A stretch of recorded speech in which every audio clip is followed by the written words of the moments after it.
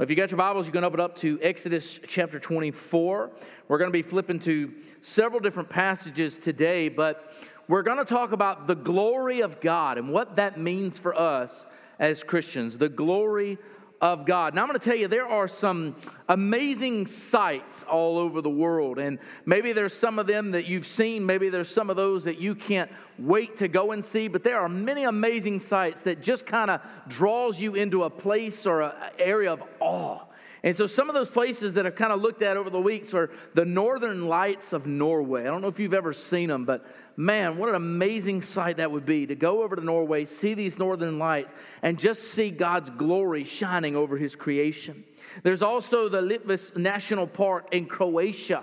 And you see sights like this, they just kind of draw you in. You're just amazed and in awe of what God can do. The Crater Lakes in Iceland.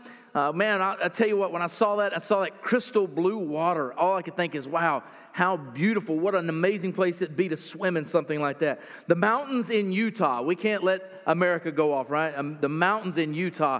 What an amazing sight just to see this. And we know that this comes from the glory of God, from Him creating these things. But when you go and see these places, they just kind of draw you in. Another place is called the Falls of Iguazu in Brazil. I've actually been here to this place. And it's one of those, it's 5 times the size of Niagara Falls. It's absolutely gorgeous. And it's one of those sites that you look this way and you have to pan around this way to see the whole thing. It just draws you in. And when you see places like this, you're amazed by these sights. You look at them and you're drawn in awe, and you say, wow, this is amazing. Can you imagine the Creator that made these things? But can I tell you something? In comparison to God, these sights pale oh so much. And that's what we want to talk about today, is the glory of God. Not the glory of God in His creation, but the actual glory of God and what that means for us. Yeah, we can look at these sights and be drawn in and just be awed by those things, but to be drawn into the presence of God, to be able to see His glory. Well, we want to talk about that as we look at 4 insights into the glory of God. The first one we're going to look at is the sight of His glory. Exodus 24:17. It reads this: "And the sight of the glory of the Lord was like a devouring fire on the top of the mount in the eyes of the children of Israel." I mean, imagine, if you will, all of a sudden they're there and they're ready to go and follow wherever God's leading them. He's been leading them by a pillar of fire at night, and He's been leading them by a cloud during the day. But all of a sudden God stops them at the mountain, and then His glory falls down upon the mountain, and Moses knows he's getting ready to go up there into the midst of that fire. God is calling him up because He's going to give him the 10 commandments and other great things that He wants the people of Israel to know and do. And so He draws him up into this presence of God. But it's interesting because He has to tell the people twice, like in Exodus chapter 19 and verse 21, He says, "And the Lord said unto Moses, Go down, charge the people, lest they break through unto the Lord to gaze, and many of them perish." They couldn't be ushered into the presence of God because the glory of God was about to show up in a mighty, mighty way. Man, I think about this because I've often wondered what it would be like to come into the presence of God. I think about it because, and a lot of times we can leave church and we talk about being in God's presence, but I want you to know when God's presence shows up, it's something we've never seen before. It really is. It's something magnificent, something stupendous, something that only few people have been able to see. I think about when Jacob wrestled with God. After he wrestled with God, he made the statement, he said, "I've seen God and yet I still live." When Manoah and his wife were told that they were going to have the child Samson, he made the same statement. He said, "We will not live." And she says, "Yeah, we're fine." God showed up. I think about other instances throughout Scripture where God showed up in a mighty way, like in the time of Isaiah chapter 6, when He's ushered into the very presence of God. And He says, "I'm a man of unclean lips, and I live among a people of unclean lips." He recognized whose presence he was in. But it makes me think of Moses, who asked the most spectacular thing in Exodus 33, if you want to look over there. Exodus 33 and verse 18, he said, "I beseech thee, show me thy glory." Whew. Have you ever really asked for God to show you His glory? Have you ever thought about what that would require? You ever thought about what that would mean for you? Well, we can see what it means because listen to what God says to Moses in response. And He said, "I will make all my goodness pass before thee, And I'll proclaim the name of the Lord before thee, and will be gracious to whom I'll be gracious, and will show mercy to whom I'll show mercy. And he said, thou canst not see my face, for there shall no man see me and live.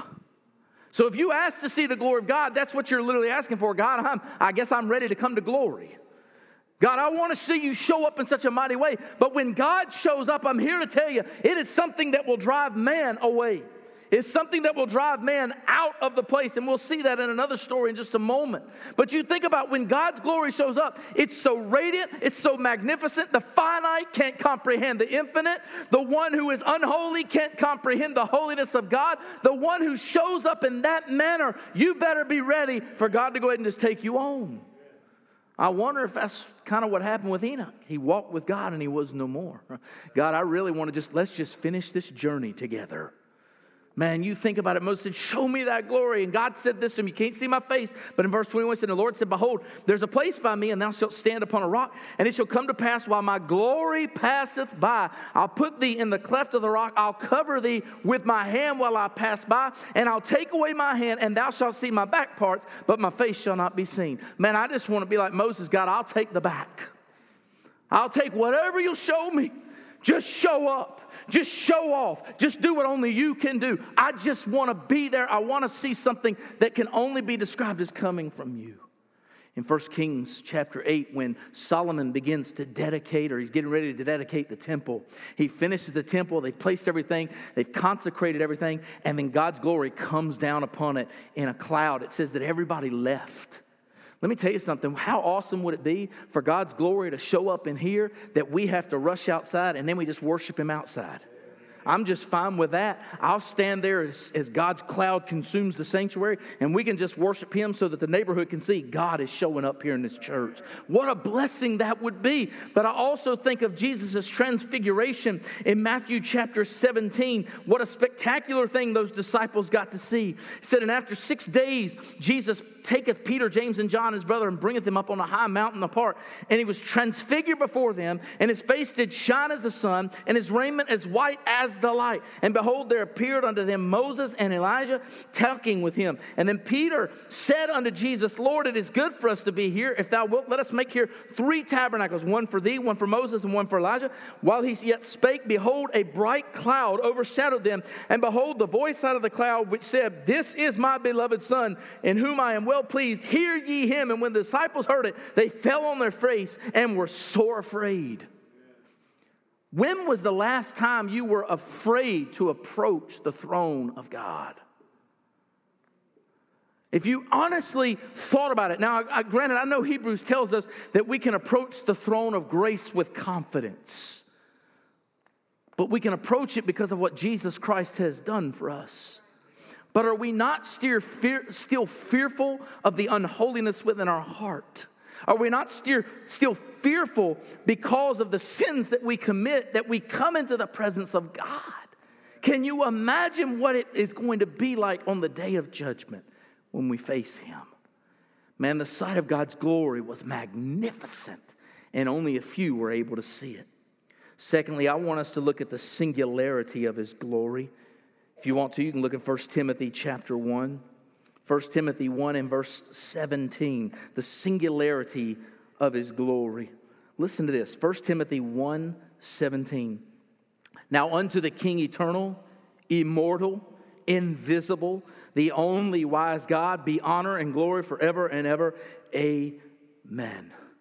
Here's what we mean by the singularity of God's glory. Only God deserves the glory. There is no other.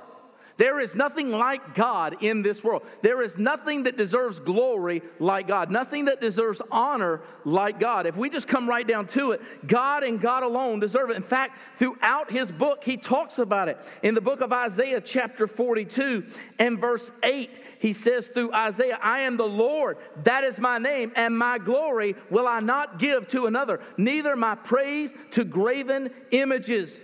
In Matthew chapter 48 and verse 11, a similar statement. For mine own sake, even for my own sake, will I do it. For how should my name be polluted, and I will not give my glory unto another? God will not give his glory to another. There is nothing that we can compare to God. In fact, in the book of Exodus chapter 20 and verse 5, it says, you shall not make a graven image or try to make one in my likeness. You can't do it because there's nothing like God. In fact, he says, I'm a jealous God. Right. Oh, now let's stop for there on that one, right? You know, that's the one that got Oprah Winfrey to turn away from Christianity. Just means she never had it in the first place. She said she didn't like the fact that God said he was jealous. I want to offer you a little something for a moment. How many of you are married? Anybody married in here? Good. Okay. All right. I want you to think about this for a moment. Let's say your spouse, all of a sudden, someone started flirting with them. Anybody like that? Well, let's say all of a sudden somebody came up and kissed your spouse. Oh, I got a lot of on that one. Let's say all of a sudden somebody came up and said, hey, I'd like to take you out on a date. Can I just tell you something? Is that wrong for you to be jealous over that? The answer is no. But all of a sudden we have the bad, evil connotation that all jealousy is wrong. No, let me tell you why it's not wrong. That's my wife. She is my second most precious gift that God has given to me. My salvation is first. She's my second most precious gift that God has given to me. She's mine. Mine. Mine. Got it? See the ring? Mine. Is it wrong for me to be jealous if somebody were to flirt with her? Yes. It's not wrong for me. I'm going to defend my relationship with her. I'm defending that relationship. There's nothing wrong with it. Why? Because God has given her to me. Think about this when it comes to God. God is glorious, magnificent. There's no one like him. Who can God tell you to go worship like him? Who can God tell you and send you to? God created you. He made you. He loves you. He died for you. He's given you everything that you have in life. He's done everything for you. Who is he going to send you to? Is he going to tell you to go to Save-A-Lot? There's a guy on the corner. He's better than me. No. There's nobody as great as our God. So yes, he deserves all the praise and honor and glory we can give him. Man, there's the singularity of his glory. It's not wrong for God to be jealous if you start worshiping other things. Why? Because it won't fulfill you either.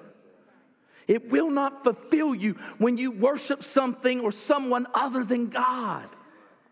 It will actually take away from you. And we'll see that in just a moment. You got to realize God is the only one. There's no one like him. In the book of 1 Chronicles, chapter 29 and verse 11, it says this, Thine, O Lord, this is David speaking, Thine, O Lord, is the greatness and the power and the glory and the victory and the majesty. For all that is in heaven and in the earth is thine. Thine is the kingdom, O Lord, and thou art exalted as head above all. Amen. Man, there's nobody like him. No one to compare him to. That's why he said, you can't look to the birds of the air and make an idol and expect that to be God. The people of Israel made a cow an idol and said, this is your God. He said, no, it's not. God can't be described in man-made form. Why? Because the Bible says he's invisible and he is irradiated with the glory of his goodness.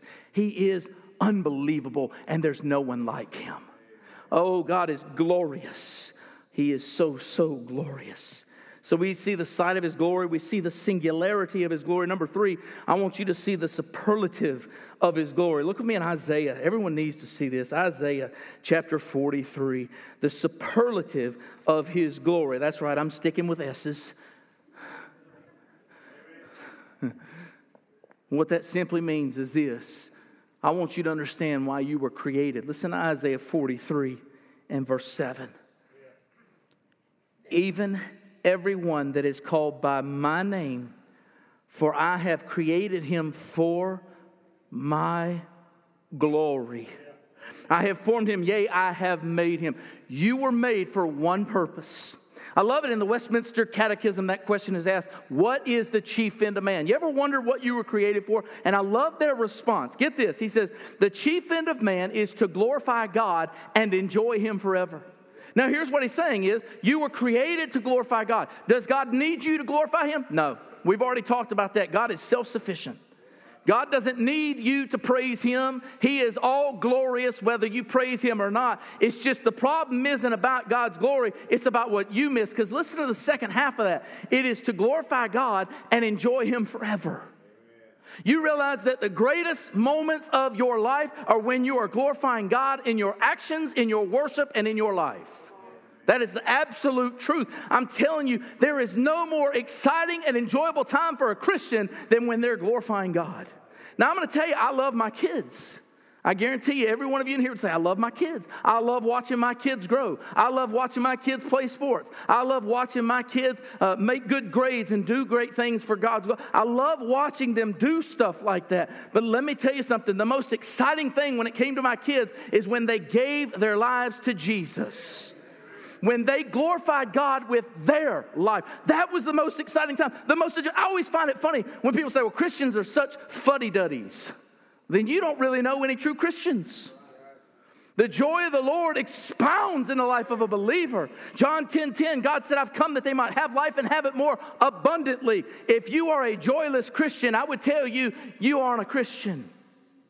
Joy exudes from the Christian's life. It's not that we become dull or boring, as some people proclaim. Christians aren't dull and boring, because when we glorify God, there's nothing more exciting in the entirety of our lives. That's the chief end of man. 1 Corinthians 10:31 says, whether you eat or drink, whatever you do, do it to the glory of God. 1 Corinthians 6:19 and 20 says that our body is a temple of the Holy Spirit, is to be used for the glory of God. Now, oftentimes we think, then this question comes out, so should I serve God out of duty or delight? That's always the question that people have. Should I serve Him out of duty or delight? Well, I will turn you to a story in Mark chapter 10 of Martha and Mary. If you want to know what the difference is, Martha was serving the Lord and she was doing it out of a duty. She was making sure that they had their cups filled. She was making sure that everything was comfortable, making sure that everything was done as it should have been done. And what was Mary doing? Mary was sitting at the feet of Jesus. Martha becomes jealous. She doesn't like that. She thinks Mary should be up helping her. And she goes to Jesus. And I love this because she goes and she tells Jesus what to do. Let me just go ahead and tell you something. Don't ever tell God what to do. That's not a good thing for you. All right? But she goes up and she tells him, she says, tell my sister to help. And he goes, Martha, Martha, Mary has chosen that good thing, and I will not take it away from her. Let me tell you something. You ought to serve God out of delight. There's nothing more exciting than serving the Lord. I love preaching. Why? Not for my glory, because trust me, it doesn't come from me. It's all about His Word. If anything happens, it is through the Word of God, through the glory of God, for the good of God. It ain't for me. I'm just a vessel. All I want to be is a mouthpiece for God. It's all Him. It has to be. That's why I hold to those words in 1 Corinthians 2, 4, and 5. It's not by the wisdom of man that your salvation comes about, but by the Spirit of God. It is not through the wisdom of man at all that you might be saved. It is not through that power at all that you might be saved. It is only through the Spirit of God. That's it. We ought to be serving God out of a delight in our hearts. Man, we're having so much fun, I know, at the fair booth. But let me tell you something. There's more joy in what took place last night at 10 till 10 than there is riding all the rides at the fair when that young man gave his life to Jesus Christ. I'm telling you, that's the most exciting thing. There's nothing more joyous than telling people about Jesus and winning them to the Lord and seeing the change that takes place in their life. There's nothing more joyous. It is out of delight that we should do these things, not out of duty. But here's the thing. If you love God, you want to serve Him. If you love God, you want to tell others about Him. If you love God, you want to give Him all the glory. Man, that's what it's all about. It's the superlative of His glory. You were created for it. Lastly, I want to talk about the sacrifice for His glory. Sacrifice for His glory. Romans 3:23. I guarantee you probably know it. You've probably heard it a many a time. For all have sinned. Are you included in the all? I'm included in that. For all have sinned and fallen short of the glory of God. Every one of us has missed the mark. You realize what sin is? Sin is an archery term. If you miss the bullseye, you've missed the mark. The bullseye is the perfection of God. It's being obedient completely to God. Every one of us has missed that. Every one of us has sinned. Every one of us has fallen short of the glory of God. And because we've fallen short of the glory of God, we not only need to recognize our sin, we need to recognize His sacrifice. In Hebrews 1, 2, and 3, hath in these last days, talking about Jesus, spoken unto us by His Son, whom He hath appointed heir of all things, by whom He has also made the world, who being in the brightness of His glory, and the express image of His person, and upholding all things by the word of His power, when He had Himself purged our sin, sat down on the right hand of the Majesty on high. Man, the glory of His sacrifice is amazing. He took your sin, your sin, your sin, your sin, your sin, my sin, all of our sins, and He bore it upon His body so that He might purge us of that sin. So that one day we could gloriously enter into the gates of heaven and have eternal life with Him forever. So that when we stand before Him in the midst of judgment, we don't stand before Him in our sin, but we stand before Him in the righteousness of Christ, so that we're allowed entrance into heaven. That is the great sacrifice that was made for His glory. Now, I'm going to be honest with you. We get a little bit messed up sometimes. I know there's plenty of songs that have been written about it. I know Above All is one of those songs by Michael W. Smith. But it's wrong. When He was on the cross, He wasn't thinking of you. He was thinking of His glory. You need to understand that. Now, the end game was for you to be saved. Please understand that. But your salvation is for His glory. Everything is for His glory. Every bit of it. When He was on the cross, you know what He was thinking about? He was thinking about the Father. He was thinking about the sacrifice being made for your sins and mine. He was thinking about how He was going to gloriously fulfill. In fact, it says, for the joy of the cross. How did He find joy? Knowing what the end game was, that God would be glorified and salvation would be dispersed to all mankind. That's the sacrifice of His glory. You realize He gave up a perfect abode where He was worshiped and glorified and exalted and praised. And He came down here to live on a dreadful rock for what we believe was 33 and a half years. And He lived in a place where He was ridiculed, and He was mocked, and He was scorned, and He was beaten, and He was crucified so that our sins might be forgiven. God's plan goes beyond all understanding, that He was willing to take our punishment so that we might have eternal life. That is the glory of God's sacrifice. And there is no greater sacrifice in all the world.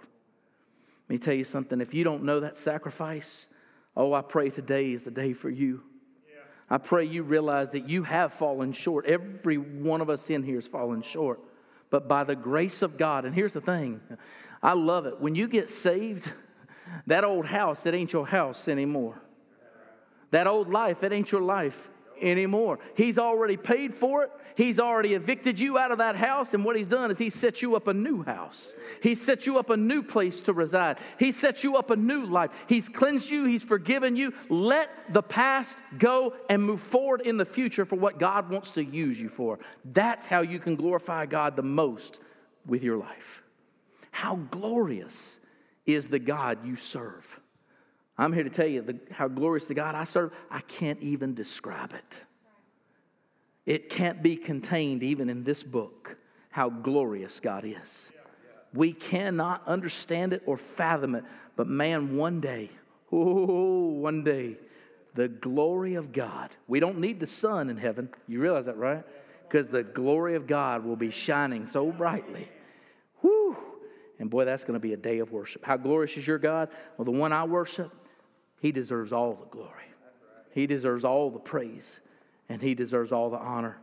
And today you can understand that as long as you recognize your need for Him and accept His sacrifice for you.